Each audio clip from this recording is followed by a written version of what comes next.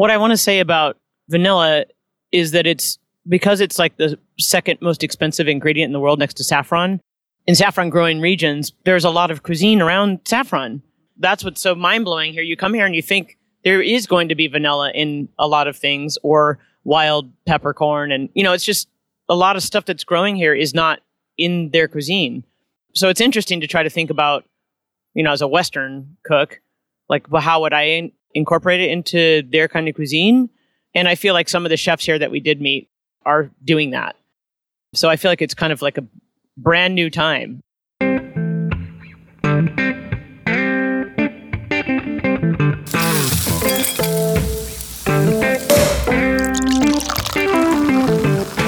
Behind every amazing flavor is an amazing human who has perfected their craft. Welcome to Flavors Unknown, a series of inspirational conversations with renowned culinary leaders. Discover how their cultural identity shaped their creative process. With your host, Emmanuel. Welcome to episode 110 of the Flavors Unknown podcast. This episode was recorded during the trip to Madagascar I have taken with Chef Elizabeth Faulkner, mixologist Sharon Tibet, and Chef Michael Gulota. The three of them won the Vanilla Extract Company Challenge from Simrise, organized with Star Chefs back in 2019.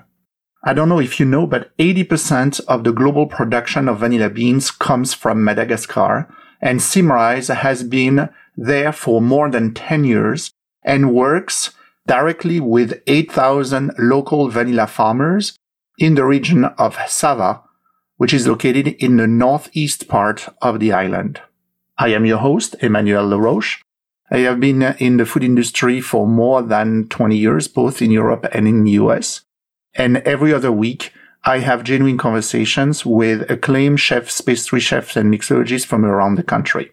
Elizabeth Faulkner is a chef, pastry chef, author, consulting chef based in LA. She is as well the author of the foreword of my new book, Conversations Behind the Kitchen Door. Sharon Tibet used to be the beverage director at Death & Company in New York.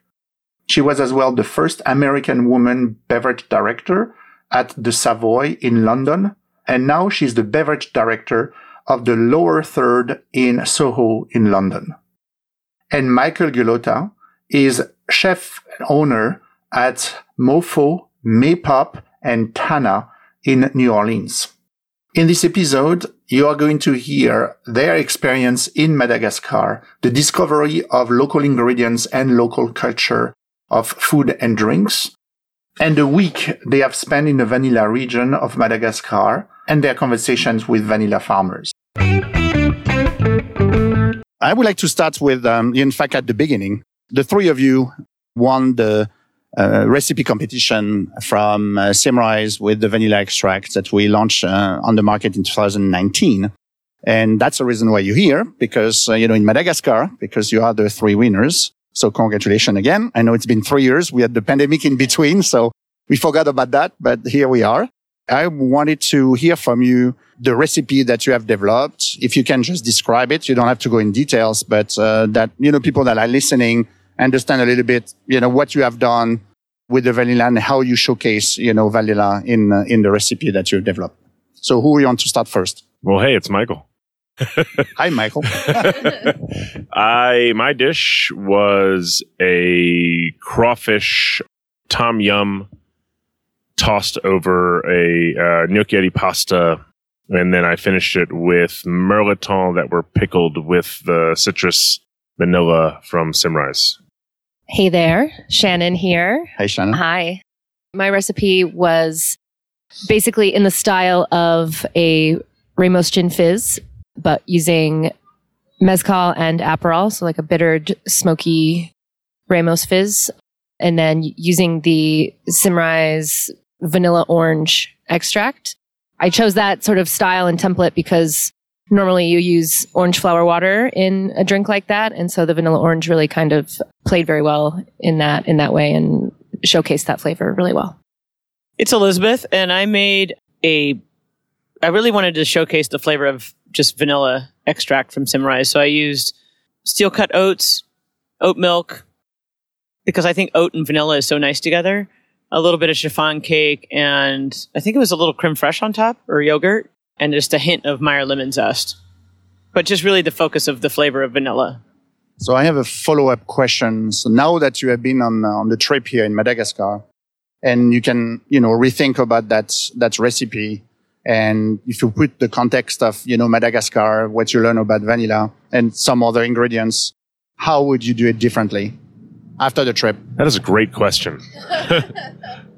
Is it Michael? This is Michael, and that's a great question.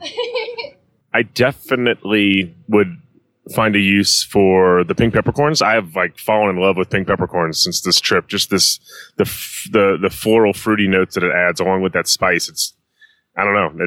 I think it's amazing now. So I very easily would add the pink peppercorns, and actually cocoa nibs. Cocoa nibs would have worked perfectly in that dish with all those flavors that are going on. So those two things, 100%. And you're talking about the pink peppercorn. I remember we had a discussion during the trip where you mentioned that you were not really too keen about peppercorn before. There was in ingredients was okay for you, but nothing really something that you were using in your cooking. But the trip in Madagascar seemed to have changed your viewpoint on that specific ingredient. So why? Well, I think the interesting part in a lot of classical cooking, I find pepper or white pepper is just kind of a baseline flavor that we just sort of add to everything. Whereas, in Southeast Asian culture, you'll find green peppercorns a lot or Sichuan peppercorns, but once again, not really as a central note. Whereas I find that pink peppercorn can be used really just to make things pop and to round out a lot of flavors. They just add a lot to a dish that I've just never really used before. Of course, also the ones we had here are so fresh.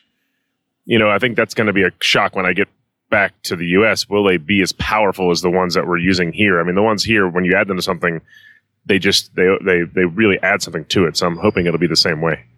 Hi, Shannon again. To Michael's point, really now just seeing more of what kind of ingredients are frequently used here in Madagascar. If I were to redo the recipe, I would definitely incorporate a lot more of those. Something with the vanilla, but also, fresh mango or peppercorn, of course, cacao, coffee. All these things make perfect sense together. I find, generally speaking, that if it grows together, it goes together. So a lot of food that comes out of the same regions, they end up integrating really well. I think if I had to redo the vanilla oat dish, I would toast or almost burn some of the oats, the steel cut oats, like they do the rice here, and use that sort of burnt phenomenon, to me, the rice water, in the main composition of the dish. And I might use rice instead and do the same thing, but I think I would stick with the oats because they're so smooth. It's just a nice texture. And then I think I might add some cashews though to the dish instead of the little bit of streusel that was on top, just because the cashews, oat and vanilla, it sounds like breakfast, but it was a dessert that's meant to be not very sweet. And it would just take some of those other flavors that I've experienced from the cuisine here in Madagascar. Thank you. And for the people listening, you probably hear some background noises here. In fact, we are sitting outside on the deck at one of the hotel, the Grand Urban Hotel in Madagascar. It's a lovely day, but that explains, the noises in the background. Back to the comment from Michael about the pink peppercorn and the fact that, it kind of revisited that ingredients because of the trip. What about you, Shannon, or, Elizabeth?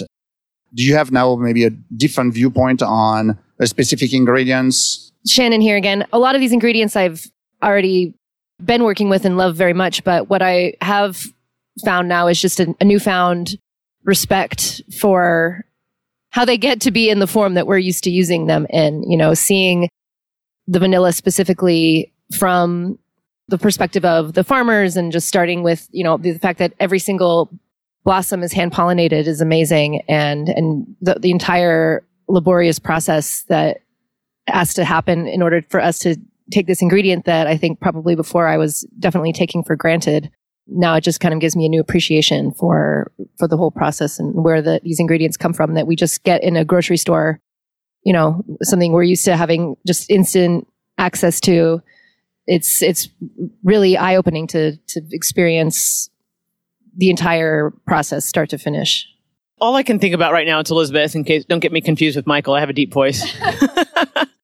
All I can think of is how, I love going to a place where things come from that that I've never experienced before, like vanilla, like this country that grows like 80% of the vanilla in the world.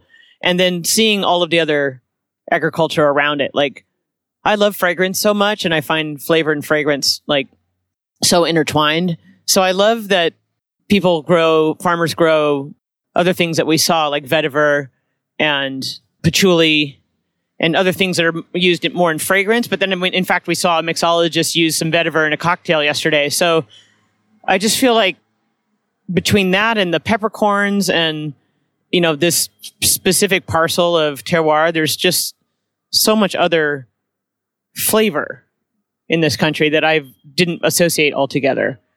That's just a big takeaway for me. Anything that you are packing in your bags in terms of ingredients that you are bringing back with you? Yeah, more than I should, probably. I'm not yeah. Will this be declared? Yeah, a lot. Rum, coffee, chocolate, pink peppercorns, the wild peppercorns. What else? A lot of vanilla. So much vanilla. Possibly illegal amount of vanilla. Yeah, I think we're all going back a few kilos heavier than we started, both on our bags and our person. I also am taking back a tin of crocodile pate. Yeah. I'm taking all that back, and we also got some pure essential oils of vetiver, patchouli, and ylang ylang, and just seeing all those plants and flowers and putting it all together. I honestly have never seen patchouli plants, and I really love that note in fragrances. I don't love like patchouli walking around the street all the time, but like I really do. There's a really deep like mythological sort of note to patchouli, and I've just awestruck by the plants throwing off that aroma when you're walking around those farms. So what is your overall impression, feeling, about Madagascar? Because you had either no preconceived notion, before the trip, we chatted a little bit, on the plane, or when you guys arrived, you were open to, for discovery. But now that the trip is almost over, what is like the overall image and impression that you are going to take back with you? That's a big one. I think, this is Michael, by the way. I think that the three of us kind of had a lot of conversations we also had a lot of conversations with, I hate to say, like younger Madagascar people about just sort of coming up. Like when we were at the bartender competition, so many of them were talking about improving Madagascar and how, it has a lot of conservative colonial ways and sort of doesn't respect everyone equally. And a lot of them were talking about how they wanted to change that and bring new industry and bring craft beers and, empower women, because that's a thing here as well. And so a lot of people that we talk to have that on the top of their mind. And it seems, and these are things that we notice walking around. We're like, oh my God, these are, there's a lot of inequality here and disparate parts of the culture. And so I thought it was amazing that those things were echoed right back to us as soon as we started talking to people who we were directly involved with through the tour. That was kind of wordy. I hope that made sense. Yeah. Also, particularly, like you said, speaking to the younger population, you could tell that they both simultaneously have a tremendous amount of pride in their culture and their heritage and their country, but also like they're so motivated to make improvements and show people the potential that exists here and really embrace where they come from and like you said, try to just make the country the best that it can be. It's really great. It's really inspiring. I think that the fact that it takes so much time and energy to grow vanilla beans and cure them and all of the process, and then, the extraction for vanilla extract. But the entire process of vanilla is so time consuming, so meticulous. And the fact that it all gets exported, mostly gets exported, and isn't really something that I think that somebody from the outside, like myself, like us, coming to Madagascar, I have this idea that it's going to smell like vanilla everywhere. And there's going to be like vanilla everything, like vanilla spas and vanilla, like chocolate spa, but vanilla. And it's going to be in everything. I think that there's so much potential in this country to take that product and utilize it just to show off, not just vanilla, but all these other ingredients, and not just sell them, but like really utilize them in products here. And, just in manufacturing, I just think there's a lot more potential for it to be used in the place that it comes from and for those people to make money from it. Yeah, I mean, listening to you, Elizabeth, talking about the vanilla, and reminds me, obviously, the discussion we had with the farmers. And that was something shocking for me, that the world, the entire, at least Western, civilization, part of the world, enjoy vanilla. That's one of our key flavors for, ice cream to bakery and other applications. And in fact, they have no idea. For them, vanilla is money. This is a currency. This is their income. But they have no freaking clue what the rest of the world is doing with it. And when you ask the questions, about like, okay, so what's your use of vanilla? And they were kind of shocked, and they were, okay, maybe we use a bean now and then, in a sauce and when we cook meat, but that's about it. That was really, kind of a new learning for me, because I talk about vanilla, all the time, but that aspect, I never thought about it. So focusing on that series of days that we spent like around vanilla, if there's anything specific, like a highlight, I heard you talking about the pollination, Shannon on the flowers. I heard you, Elizabeth, talking about the long process, including vanilla. Any highlights, any things related to the whole days that we spend around vanilla that you want? Something that you didn't know, and highlights, something that intrigued you? What I want to say about vanilla is that because it's like the second most expensive ingredient in the world next to saffron. This is the comparison that I'm trying to make. Saffron, in saffron growing regions, there's a lot of cuisine around saffron. It's over so many centuries. So you think about Spain or Israel or in Turkey, these are saffron growing regions, and there's a massive amount of history of saffron being used in those cultures and those cuisines. And so that's what's so mind-blowing here. You come here and you think there is going to be vanilla in a lot of things, or wild peppercorn. And, it's just a lot of stuff that's growing here is not in their cuisine. So it's interesting to try to think about, as a Western cook, like, well, how would I incorporate it into their kind of cuisine? And I feel like some of the chefs here that we did meet are doing that. So I feel like it's kind of like just a brand new time. Yeah. Do you think that part of the reason, in addition to just monetary value for exportation, is that a lot of those ingredients aren't indigenous? So there's not as much of a history inherent to the cuisine and the culture specific to those spices and ingredients, I guess? When I had a discussion over lunch the other day with Laurence, who is the president of Simrise Madagascar, she mentioned that it happened exactly the same with cacao. So cacao was absolutely not used, or there was no transformation in the cacao. In the history of the culture, in Madagascar, it's already starting. We see that, but everything was transformed for exports. Now, recently, you can buy, chocolate bars in Tananarive.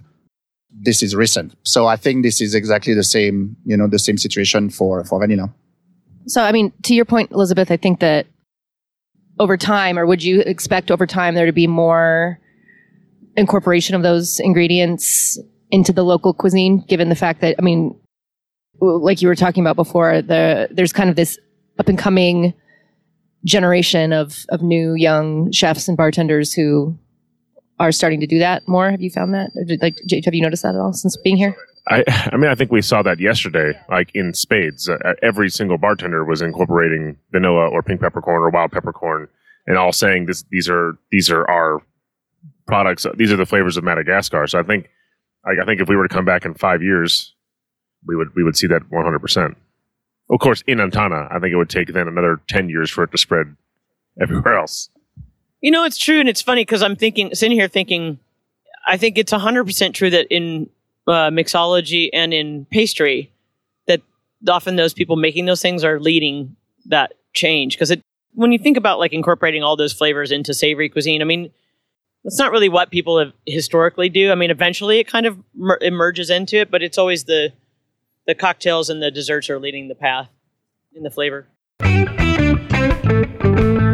Let's focus on this cocktail competition. And for the people that are listening, so the cocktail competition was specially set up and organized for you guys because you were visiting, Madagascar. So the famous local bartender, Kemek, decided to set up this competition and have you as judges, including as well the flavorist from Simrise, because that was very important, for them, because he wants to really put the lights on craft cocktails in Madagascar. What was your memorable moment for that competition? I was so delighted yesterday. I mean, the whole event was done so well. And the young bartenders are incredibly, incredibly talented. It was interesting going into it because I kind of, we've been traveling around the country quite a bit, and there hasn't really been much of a cocktail culture to speak of in a number of the places we've gone. So I sort of had a naive preconceived notion that, maybe the drinks would be a little more rudimentary or, not knowing what to expect, but not necessarily thinking that it would be particularly advanced. But I was completely wrong. The bartenders were absolutely phenomenal. I was extremely impressed with their presentations, their cocktails, their professionalism. I mean, it was really great to see. There's definitely a burgeoning cocktail culture in the city for sure. I mean, the thing that blew my mind yesterday, I mean, all of the presentations kind of blew my mind. The one that was just, I love the mixologist who won because it was she was so pro and it was just a really great cocktail.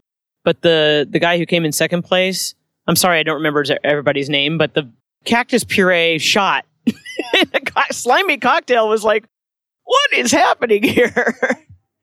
And it was surprisingly good. Yeah. I never think of texture when it comes to cocktails, but that cactus, with the texture of the cactus was really delivered it in a way that was novel. And so, yeah, that was surprising. A little terrifying not as terrifying as the wall of fire. That was actually truly terrifying. He got all the points for showmanship on that one. So that was the second guy. The third guy, he built a volcano because apparently there is a famous volcano in Madagascar that we did not get to see, but it's there. And so he built a volcano out of glassware by stacking them in a precarious way higher than anyone should ever stack glasses, and then lighting the entire thing on fire. pouring down flaming liquor over the entire thing, and in turn lighting a bunch of shot glasses that were also full of whatever proof liquor. So it was just and a bunch of herbs that then caught fire. So everything was on fire. And he kept saying the glass might explode, and it was like at any moment we were like, glass is going to come flying. Yeah. And very close. And then it fell. And I hate to say that thankfully it fell in his direction because he was able to get out of the way because we were all seated in chairs. If it would have fallen our way, it probably would have fallen on poor Ying Ying, and that would have been awful because but no one was hurt. No one was injured. And then we sipped flaming shots. So there you go. Yeah, for the people listening, Michael mentioned Ying Ying, and Ying Ying is a flavorist at Simrise that was part of the judges as well. An amazing palate. She has the most amazing palate. She can pick out flavors out of anything. It blows my mind. Yeah, she's incredible. Very good. So one of the other moments of your trip is this evening at the restaurant called Mare, and it is led by a chef called Alaina. And so we have been in contact with him before the trip, aligned, on recipes, ingredients, and you guys have cooked and prep, with his team. So how was it? If you can describe a little bit your experience of prepping with the Alaina team, and as well the fact that even if it was aligned and prep in advance, you discover things that, were not available and you had to adapt. So I'm curious to hear about that as well. The most amazing part to me, once again, was just the support team. Chef Elena has a kitchen of almost entirely women, and they worked very efficiently. That I haven't seen cooks jump in. Like, as soon as a task was given, every single one of them jumped in and grabbed something and started doing it, which you just don't see that much anymore. And they were all interested in learning.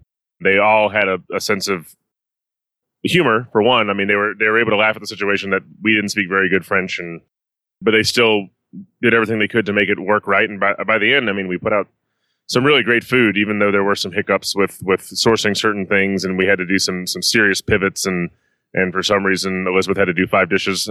So I mean, there was a lot. There was a lot of pivots, and obviously Chef Elena has his view on sort of the end product. He's much of a he was out there really setting up the front of the house and making sure it looked beautiful. And I guess he has that confidence because he put a team in place in the back that were paying attention to everything we needed and were making sure that the final dishes looked great. I mean, they really did hustle in the back of house. Yeah, I mean, as soon as we had lunch at Lelena's Marais restaurant, I was like, oh, this is going to be fantastic because the kitchen's just beautiful. The dining room is really sweet. And that secret bar. Anyway, it was a really, really fun party. Cooking was like, #, why did I have to make 5 dishes? But how did this happen?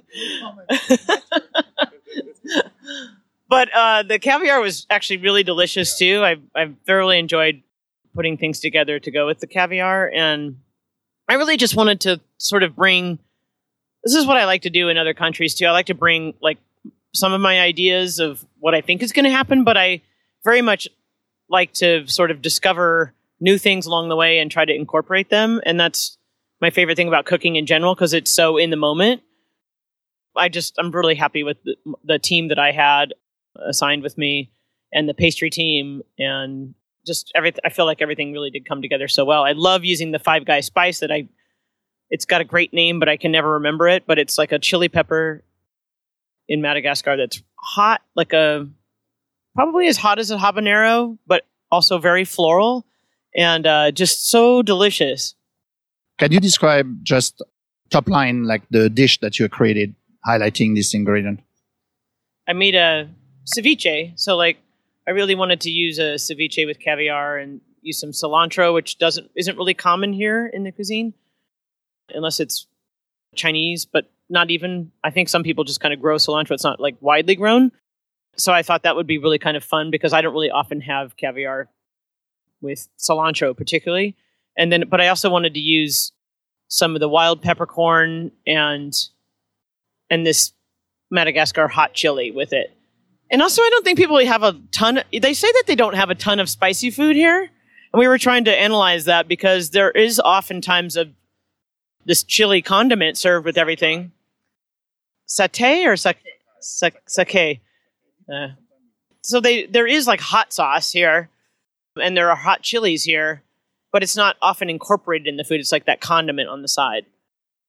And so I really wanted to kind of bring that heat. Well, it makes sense. There's a lot of French culture here still, and I don't think a lot of French culture loves spice like that. So anyway, I just thought that was really fun to bring all the lime and herbs and spice to the ceviche. You're making my mouth water just talking about it. Ugh, so good. Yeah, that was so good. Michael and Shannon, can you describe the same thing, like only one, a cocktail or one dish where you used maybe, you showcase a local ingredient? At this same dinner at Marais, I did a kind of interesting martini that had a black pepper infusion, Fino sherry for some bright salinity, a lychee liqueur, and I had been searching on this very epic journey for white creme de cacao that we ended up not ever getting our hands on. But which I was trying so hard to think of a substitute for that, and as we were driving to the event the day of, I was sitting in the back of our car, and I just said to Elizabeth, I wonder if they have Malibu, thinking about what might work as a substitute and, what functions like creme de cacao and coconut came to mind. So coconut rum ended up doing the trick. But I think that drink it was meant to really showcase those ingredients and pair with the caviar. But, it's interesting because I wrote the drink before coming here and, to be honest, didn't know that any of that stuff was grown here, really. But once again, like if it grows together, it goes together. So it makes sense that all that stuff worked together in my head before tasting the drink, but then arrived here and learned that all those components are grown in Madagascar. It's a busy city we're in here right now. There's a whole lot going on right now. I guess mine would be the oyster dish. I am really glad that we did the dinner at the end of our trip because I probably wouldn't have cooked the same way at the beginning as at the end. I was going to do an oyster dish that was supposed to be a very simple fresh passion fruit mignonette with some of the beautiful Madagascar caviar. And just a whole lot of things ensued just because the passion fruit they ended up getting was just like a syrup that was not very good. And then the oysters that they had brought in fresh accidentally froze in their cooler overnight because there was a malfunction. So when we came in the next day, they were all popped open. So we had to do some serious pivots and ended up, thankfully, Elizabeth was like, well, you're from New Orleans. You should do like a New Orleans play. And I was like, broiled. And yeah, broiled oysters. And so I even think you said broiled. You're like, you should broil them or cook them. Just throwing ideas back and forth. And I was like, oh, hell yeah. All right. I come from the land of charbroiled oysters. So we're going to broil them. So I took a little bit of the passion fruit syrup and whipped it into butter with Parmesan and garlic and just a whole ton of the pink peppercorns.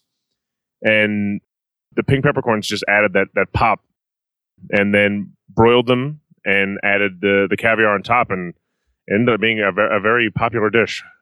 I even got accosted by one gentleman, Mr. Rossini, because he needed more oysters. He was yelling at me in half French, half English about giving him more oysters.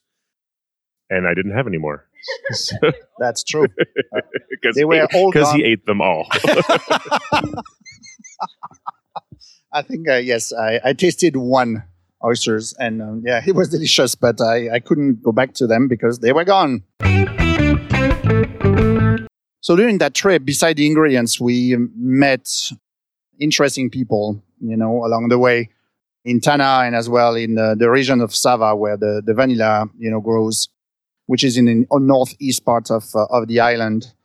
So we talked about a little bit on the farmers, but if there's a local person that you guys met during this trip that made an impact on you?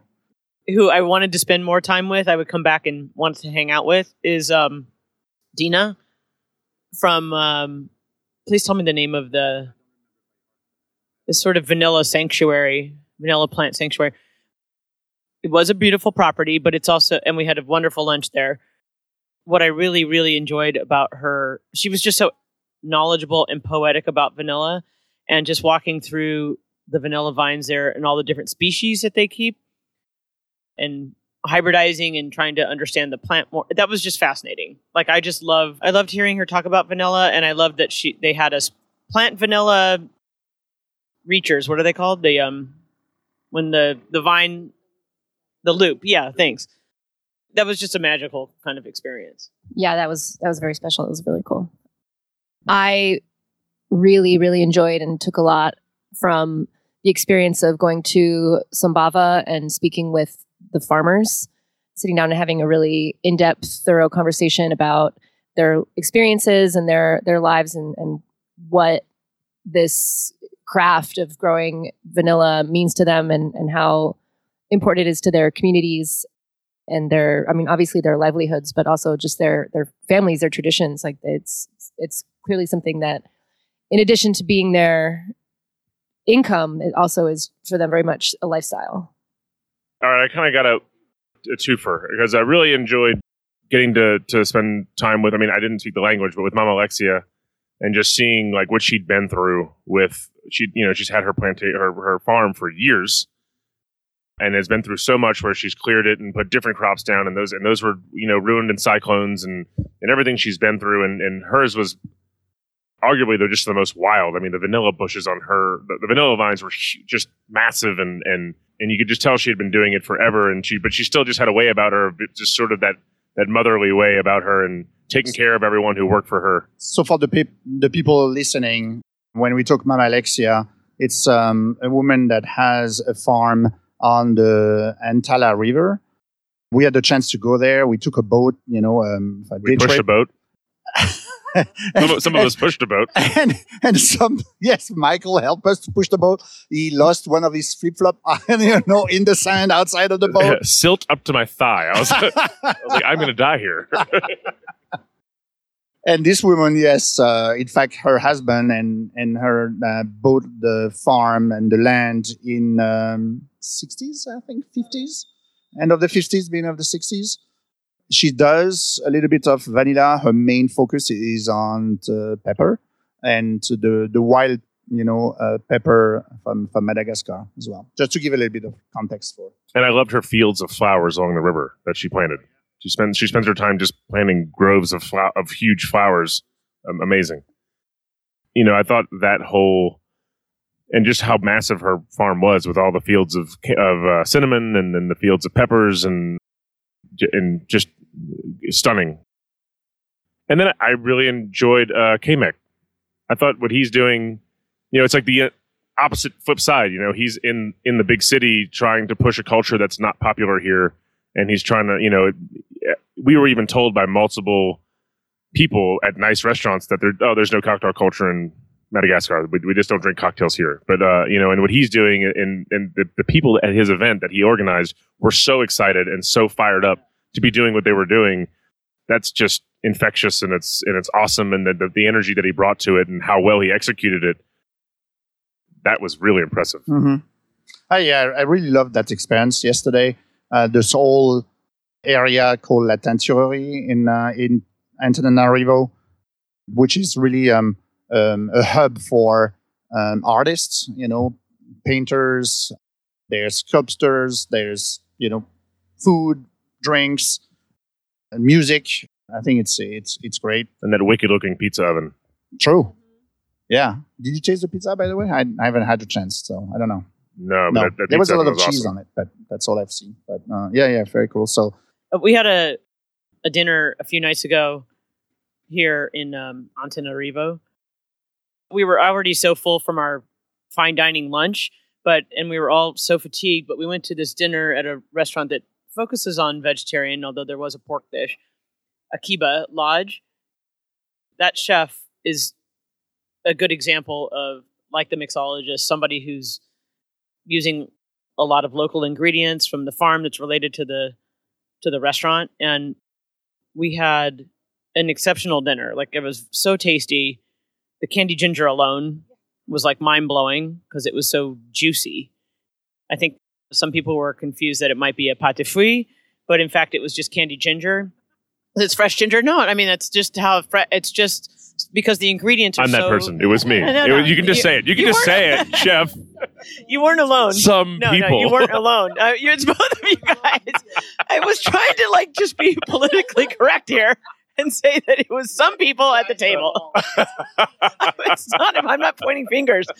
I'm just saying it felt like it could be pâte de fruits, but I was thinking, no, it definitely had. It's just because the ginger's so fresh, and then it's young ginger, so it was outstanding all the way through to the dessert, which was, I think, a good example of somebody who took an idea of the burnt rice water and poached cashew nuts in it, which ended up tasting like chestnuts in the dessert. So it was just so delicious and so well done. And it was like this little idea of a tiramisu, but cashew and this burnt rice flavor, which is very Madagascar. And it added as well some pulverized, there was a powder as well on top of the meringue that he did. That was based as well with this rice water and toasted water. So I thought it was a great example of, I don't know if it's the right word of saying this, but kind of a fine dining experience of, some local ingredients and some local dishes that were, turned over a modernized dish. I felt like that restaurant and that meal would fit in perfectly in like New York or LA. You know, it felt incredibly contemporary, very elegant, and really kind of just smart and fun and playful. And it's like you said, a really great example of a chef doing some cool, innovative stuff with Madagascar flavors. But I felt that I wouldn't have felt out of place in that restaurant in like a big, like, you know, modern United States city. It was awesome. So before we close the conversation here so if you had to come up with a drink or a dish or a dessert that would represent Madagascar, you know, what would it be? Great question. We've been talking about this throughout the entire trip and talking about how it's very easy to just create a dish or a cocktail that uses local ingredients. But the trick and really the je ne sais quoi is to how do you capture an experience or a mood or a culture flavor without necessarily leaning on those local ingredients as the vector, as the crutch to do so. We discussed, all right, well, everywhere we go has a really smoky smell because of all the wood burning fires. And so like, okay, if I was going to do a cocktail, it would have to have a little bit of like a smoky scotch in it, that kind of thing, to kind of make it this organoleptic experience rather than just about what we've eaten or had to drink here so far. It has to like really capture every sight and texture of the city, or the country. It's tricky. Yeah. I just feel like I was kind of did that with my quail dish the other night because I had the opportunity. Oh, I have it just in my brain. I need to make things like Sichuan chili crisp, but I don't have to do exactly something that's Sichuan. In fact, I don't have all those ingredients here in Madagascar, but I love this idea of some heat and crunch. And the thing that chefs are, smitten with these days is, chili crisp and salsa matcha. So I love playing in that world. And so to use the local, I love quail. It's, a bird that we have in California a lot and I've cooked a lot and I really love it. In fact, my grandpa used to hunt them in Missouri. So I wanted to take the quail from here and put some sort of California / Madagascar things in it to put with it.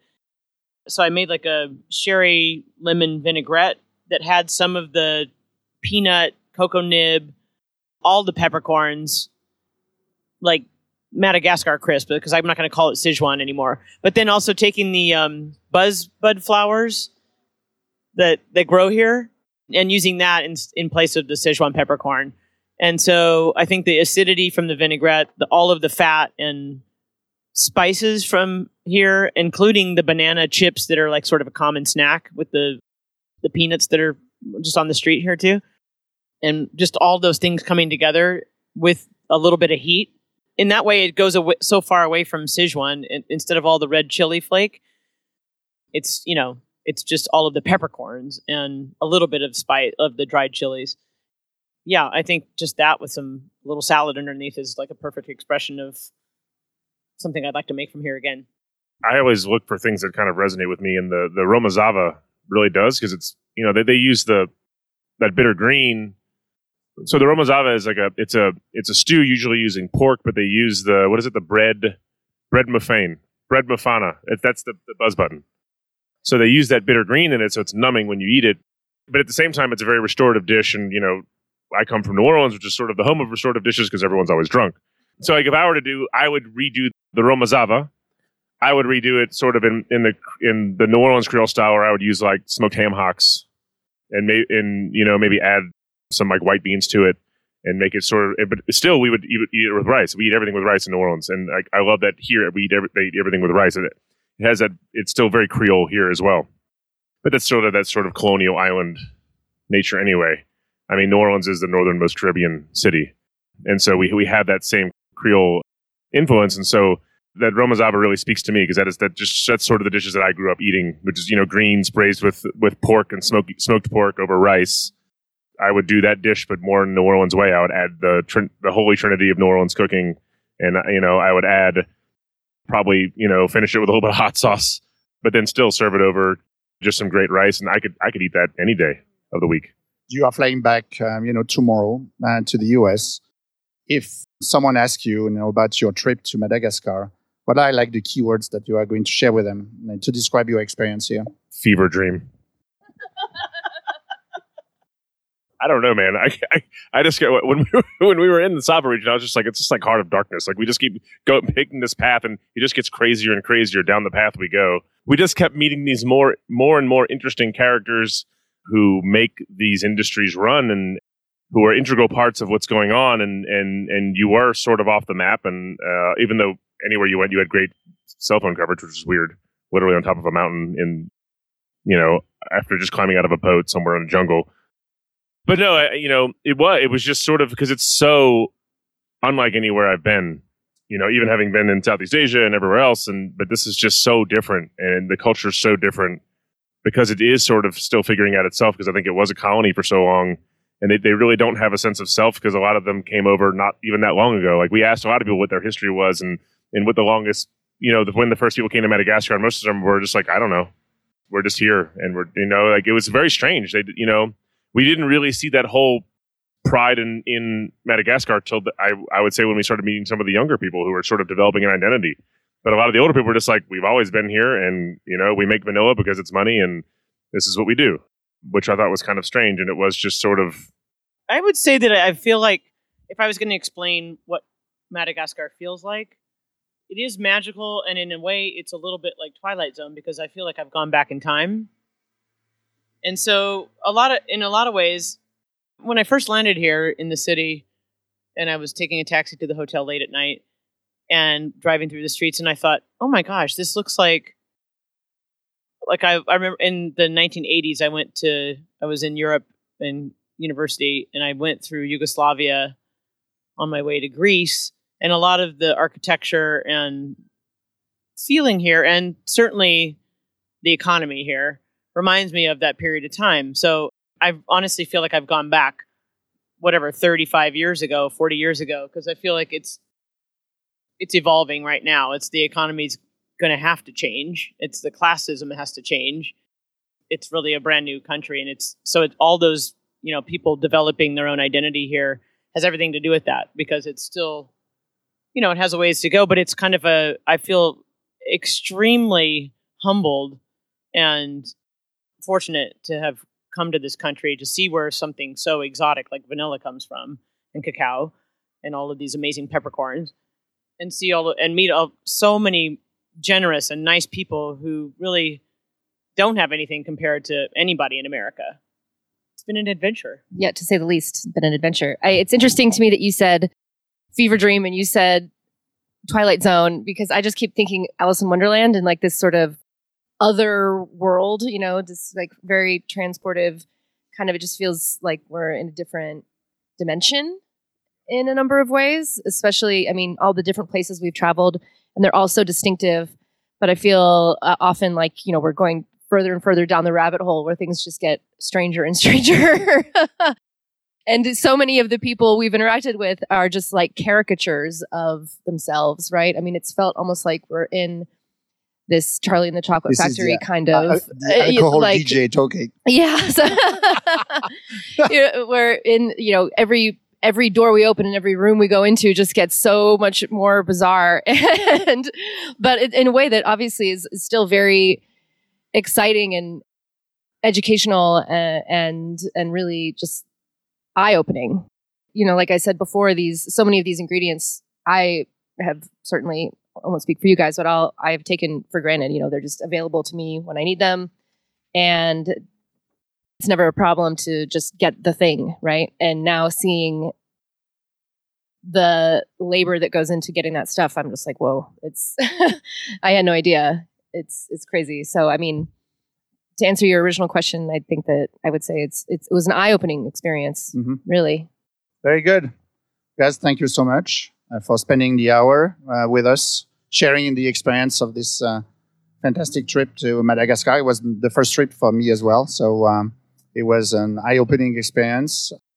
I'm usually very organized and structured, and I had to learn how to let go of certain days, as you have experienced it yourself.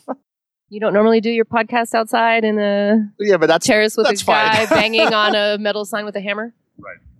it was kind of funny because like in the first 2 days you kept saying, "Oh, well, we've had to change the itinerary," and we had to change the itinerary again.